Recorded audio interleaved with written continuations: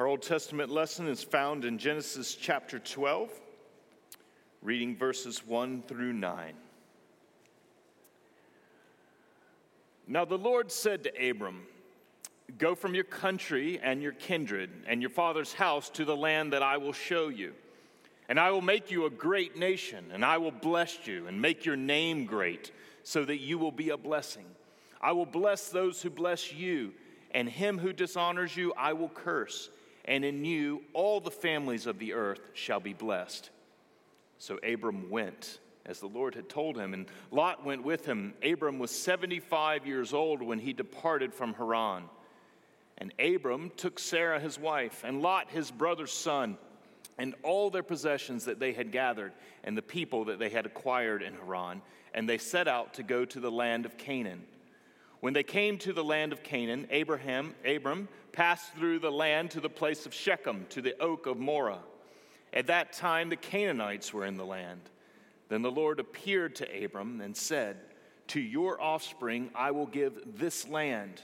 So he built there an altar to the Lord who had appeared to him. From there he moved to the hill country on the east of Bethel and pitched his tent, with Bethel on the west and Ai on the east. And there he built an altar to the Lord and called upon the name of the Lord.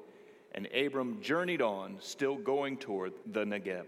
This is the word of the Lord. Thanks be to God. Let's pray. And Father, as we come today, we come to be taught by you. You have sent your Spirit that he might lead us into righteousness and truth. And so we ask that he will teach us and instruct us today. It is only in your light that we see light. And so illumine our hearts and our minds. Speak, Lord, for your servants are listening. Amen. Today we do begin a new sermon series in which we'll work through the chapters of Genesis 12 through 22, taking a close look at the life of Abraham. Of course, in our passage today, the name Abram is mentioned. His name will be changed to Abraham, and so please forgive me if I just use the full name that the Bible later gives him. It's too confusing for everyone involved. But as we look at the life of Abraham, we will be considering God's purposes in revealing himself to Abraham and what this says about the design of God's great plan, and also what it reveals about our pilgrimage of faith today. Now, several months ago, while I was quarantined with COVID, my sons and I set up a plan to deal with the tedious nature of that. A marathon movie watching event in which we would watch The Hobbit and then the Lord of the Rings trilogy. If it concerns you, yes, we've read the books, but we decided to spend the time watching the movies once again. With the copious amounts of time on our hands, I began to ask some questions. There were some things that I had forgotten, not remembering over 20 years ago when I last read the Lord of the Rings books, and also read the shorter book, The Silmarillion.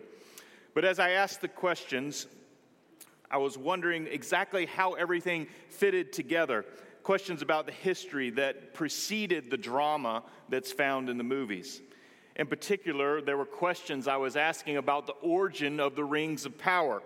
Now, one of my sons was delighted to receive that question, and you could tell that he had not been able to answer this for many people, and I regretted it somewhat because I received a rather full-bodied answer, lengthy. One of the things I learned was that my questions all pointed to one obscure source, though. As I asked questions about the Rings of Power, there was one work entitled The Silmarillion that Tolkien had written that was about the backdrop to all of the things that happened in The Lord of the Rings. Now, most people have not read it, and I can promise you, you don't want to. It was not a bestseller for a reason. It was not well received. It's fascinating and kind of strange. And here's the thing, is you don't really have to read it in order to be able to appreciate the whole of The Lord of the Rings or The Hobbit. You don't need to have read it to be able to enter into that story and to dive into it and to appreciate and understand what's happening. It does provide some useful background, but you don't necessarily need it. As you come to Genesis 12, and as we look at the entire narrative, though, of the life of Abraham, we need to recognize something similar about this passage. These verses, they can seem somewhat mundane. They tell us about Abraham's travel narrative as he moves from Haran into what was called Canaan, the promised land. It can seem somewhat boring, but we also don't need to underestimate the significance. That yes, you do not have to understand and know this to know God's purposes and plans in Jesus Christ, but it's extremely helpful background information. It fills in many blanks and actually puts together many puzzle pieces that you'll find in the New Testament. And specifically, it becomes important for understanding God's revelation of himself, how God has revealed himself to us in his character, in his covenant, and in his counsels. And then also what our response to that revelation looks like. And so the life of Abraham is not just sitting out there as a biography that you can read. It becomes essential information for undergirding the entire revelation of the Bible. And so this morning, as we begin that series, we'll discover three things that are critical to the life of Abraham and what we learn about him and what we learn about God.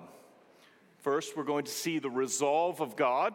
That is what God is going to do about the problem of human sin. We'll see the design of God's plan. That's how the plan is going to unfold. And finally, we'll learn about the pilgrimage of faith that Abraham sets out on as our example. And so let's look briefly at each of those. First, we see the resolve of God. Thus far in the book of Genesis, we've had 11 chapters. It begins in chapter 1 with God creating. That is, God acted, fashioning and forming all the things that we see, all the things that are also unseen. But those purposes of God, in which he made all things, have then been counteracted in chapter 3 by human sin and human rebellion. And that counteraction involves two main incidents if you were to look across Genesis 1 through 11. First, in Genesis 3, we have Adam and Eve counteracting God by eating from the fruit of the tree of the knowledge of good and evil. It's the only tree that God forbidden them to eat from, and yet they decided to eat from it anyway. In consuming this fruit, Adam didn't break an arbitrary set of dietary restrictions.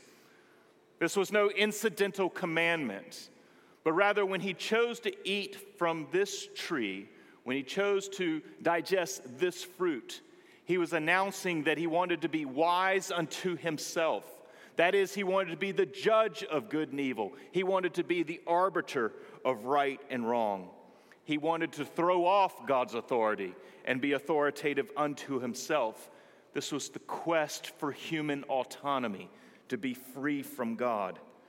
It was a profound moment of independent self-assertion. This is what we find in Genesis 3. But there's this second movement of self-assertion in Genesis 11. Sinful humans there concoct a plan, and this is what they say in verse 4. Come, let us build ourselves a city and a tower with its top in the heavens. Now, this was far more than an ancient skyscraper. They weren't just simply having a contest to see who could build the biggest building, but rather, actually, what they were doing was attempting to build a tower, or more properly, a temple, that would mediate the relationship between heaven and earth. That if they could build a tower that had enough height, they believed they could work their way into the heavenly places, that they can put themselves in the presence of God. And you see what's happening here. This was actually a religious impulse. It was the religious impulse to reconcile themselves to God. But it was also a religious impulse driven by independent self-assertion. See, they had no command from God. They had no revelation from God. They were simply working according to their own wisdom. And according to their own wisdom, in their own will and on their own way, they were going to build themselves into the heavens. What happens with these two incidents of self-assertion then contrasts itself significantly with what happens here in chapter 12 in verses 2 and 3. Here we have God speaking to this man named Abram. And I will make you a great nation, and I will bless you and make your name great, so that you will be a blessing. I will bless those who bless you, and him who dishonors you I will curse. And in you all the families of the earth shall be blessed. Here God resolves, and God himself resolves, and he begins to act. And he is then counteracting all that self-assertion of human beings, in which we chose to eat and we chose to build, in which we were taking matters into our own hands, in which we sought to throw off the authority of God. We discarded him, wanting to be our own king and our own Lord. And then in which we sought to have a religion of our own making, of our own design and our own will. And what happens here in chapter 12 is an interruption to all of that human, sinful self-assertion. And we have God asserting himself. I will make you a great nation. I will bless you and make your name great. You will be a blessing. I will bless those who bless you. In you, all the nations of the earth will be blessed. And friends, this is the greatest news that the Bible contains. Because in the midst of all of human sin, in all the injustice and all the evil, in all the hypocrisy and all the half-heartedness, in all the ways that we fall short of God's glory, that God decides to intervene and that he asserts himself. He resolves to do something about that great predicament, and he takes the problem into his own hands and he acts. And friends, this is the resolve of God in his graciousness to do something for his creation that he made good and that rebelled and turned against him. And so this is the resolve of God we find in verses 2 and 3. But second, in these same verses, we also see the design of God's plan. It's not just a resolve that is revealed, but actually we receive some structure to that. If you follow along again in verses 1 through 3. Now the Lord said to Abram, "Go from your country and your kindred and your father's house to the land that I will show you. And I will make you a great nation, and I will bless you and make your name great, so that you will be a blessing. I will bless those who bless you, and him who dishonors you I will curse. And in you all the families of the earth shall be blessed."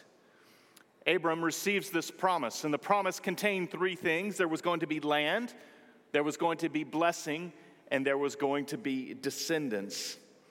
And this was the idea of God, that by blessing this man Abram and growing his family, that he would become the father of a great nation, and that great nation, all the effects of God's blessing on it would spill over into all the nations and the families of the earth. And you see this idea of an evangelistic outreach into the nations is not just native to the New Testament. Just as we read in Psalm 67, that God's intent was always to bless the nations of the earth. And so God blessed Abraham, this one particular individual, blessed his descendants that they would be a blessing to everyone. A universal blessing came through a particular identification that God made with this family. And so this was the plan of God as revealed to us in his covenant with Abraham. But of course, we know as the Bible unfolds that this plan runs into somewhat of a hitch. And that hitch was Israel's sinfulness. That is, that they weren't terribly interested in all of this blessing, and they decide to go after their own blessing because they too participated in this human sinfulness. But then we also learn that God wasn't surprised by this, that it didn't catch him off guard, and also his plan was not foiled. He also didn't abandon that commitment to Abraham and to his offspring, that through this family, God was going to bring blessing to the nations. Rather, we're told in Galatians 3 that Jesus Christ is the fulfillment of that promise to Abraham, that he is the seed, he is the offspring, and that being the righteous one, God had singled him out for a particular role. And God had singled and filed down everything to this one man, Jesus Christ, that he is the seed and offspring, and that through him would come blessing to the nations. And he brings that blessing by being a sacrifice, being cursed upon a tree, standing in our place, receiving our judgment. And then because he's the righteous one, rising from the dead and ascending into God's presence, where he sits at the right hand. And he sits there representing us and mediating for us. And it's in him that we are then reconciled to God. It's not simply about becoming part of the Israelite family, but it's becoming in Jesus. And so this very particular individual, Jesus, the Son of God, brings universal blessing. And this is the design of God, in which sinful human beings can be brought into his presence and reconciled to himself. Now, several years ago, I visited my parents, and as we shared dinner together, we were looking at the dining room table, and there were several burn marks in the table. And so I began to note these and asked my mom, hey, what happened? There's no children in the house. What's going on with the dining room table? Why are there holes in it? And my mom then explained that there were several flower vases on the dining room table, and in the late afternoon, the sun would come in through the window, and it would refract through the glass, and then the glass would direct it into a concentrated beam where it would be focused, and it would literally burn holes in the dining room table. She came home one day, and the dining room was filled with smoke, burning from the light coming through, being refracted through the glass. And friends, this is the design of God's election of Israel. He concentrates the problem of sin with that nation, and then he concentrates the problem of sin further in Jesus Christ. Though he was sinless, he is condemned for our sins. And so in the great mystery and the providence of God and his great design that excels all of our wisdom, but which he has now fully revealed to us, we see how he undoes this human rebellion against him. He brings Jesus into judgment on our behalf, and it's concentrated, focused, burns a hole there. And yet through him we are reconciled to God. This is the design of his plan. But finally here, in this passage in Genesis chapter 12, we also learn about our response. That is our pilgrimage of faith. And our passage records this in kind of striking simplicity, in which Abraham is given to us as a model of faith, as a model believer. There are two parts to his response. The first is simply that Abraham departs. That is, that he goes. If you'll follow in verse 1, you see the command. Now the Lord said to Abraham, go from your country and your kindred and your father's house to the land that I will show you. Then in verse 4, you see Abram's response. So Abram went as the Lord had told him. The command to go is a very strong expression in the original. It means something like completely and intentionally disassociate yourself. Okay? So it's a little bit stronger in the original than just go.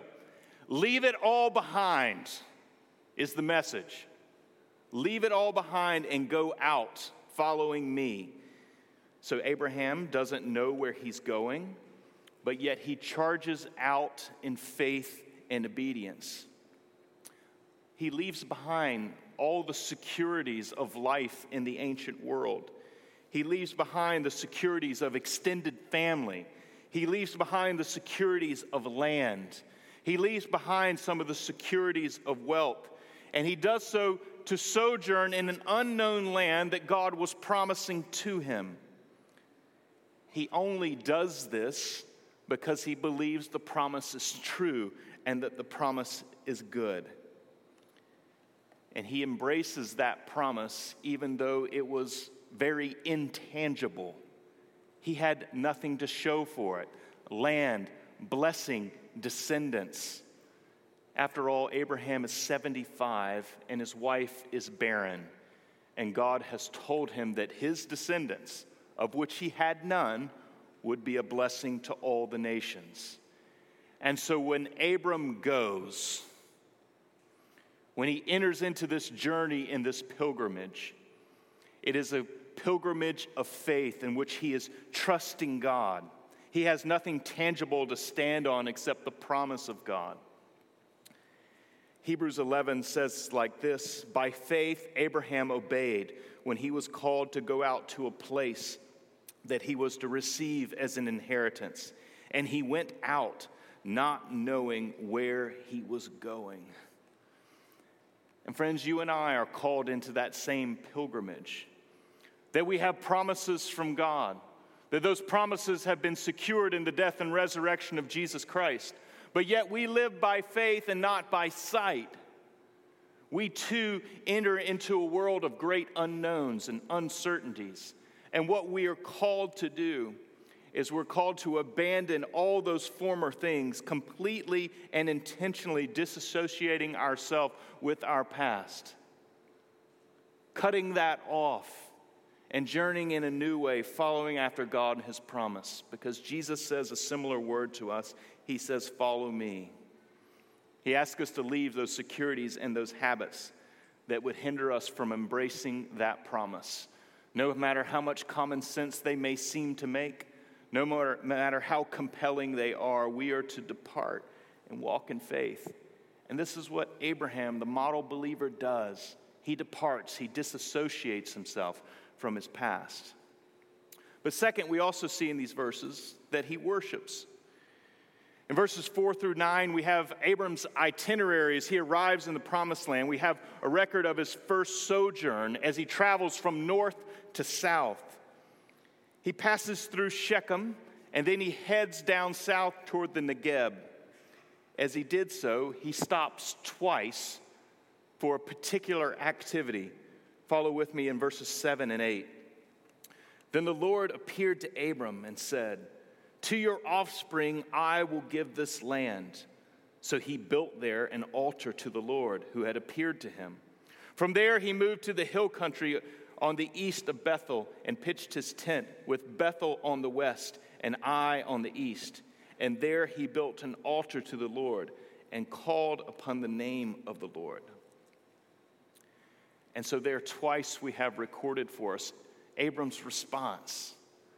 That as God revealed his promise to him and said, "Yes, this is the land where you will sojourn, where you will live, where your descendants will become a blessing. This is the land where I will make myself known, and through you all the families of the earth will be blessed." Abram's response is recorded for us because not only did he go out in faith and sojourn with God and walk by faith and not by sight, but also he worshiped. He worshiped at this time at sacred sites, but you'll notice something, that he built his own altar. Because Abram was claiming this land by building these altars. He was not using the altars of other gods. He was using the altar of true God, the God he served. And he was offering thanksgiving and declaring that land, this belongs to God. This is his, and this land is to be in his service. And friends, this is the second example that we receive of Abram's life. Not only was he a man committed to faith, building his life in the promise of God, but he was a man committed to worship, offering his thanks to God, signaling that this belongs to God. And when we gather Lord's Day by Lord's Day, when we gather to worship, and we call all the nations to worship, and we announce God's promises and God's blessing that are ours through Jesus, we are announcing that the world belongs to God, that this is his place, and that he will return to renew and restore it. And we have that promise by faith, and it's not by sight. Many would laugh and hold it in derision, but God asks that we hold tight to that promise, that Jesus' resurrection from the dead is the down payment. That's the guarantee. And because he is up from the dead, so too God will restore our bodies from death. He will renew us, and he'll renew all things, removing the purge and the stain of sin. And between those times, we are called to sojourn, to this pilgrimage of faith, embracing those promises, not knowing always where we're going, like Abraham, sometimes confused by events, sometimes extremely uncertain, but knowing that God's promises are trustworthy, they're true, they're certain, they're secure. And so we hold fast to him, and we offer ourselves to him in worship, claiming the world for him. And so, friends, in what can seem like a very incidental chapter in the Bible, we actually find an enormous pivot. We see God revealing himself, intervening on behalf of human beings who've turned against him, announcing that he intends to do something new, that he is counteracting all of human self-assertion, all of the will of humanity in which we defy him, in which we seek to wrestle the world and its control away from him. He defies that and says to one man that I will make you great and a blessing. And it's because of that promise that we see the design of his plan, that plan flows directly to Jesus, who's the seed and offspring of Abraham. And in and through Jesus, we are now those offspring. We are the children of Abraham. That all the judgment of God against human sin was focused there. The problem was concentrated in him so that we could be free, so that we could be reconciled to God. Then receiving that gift, we can respond in the pilgrimage of faith and worship. And this is our task today as we receive these promises, these great promises from Jesus. And so let's ask God for his help to do just that.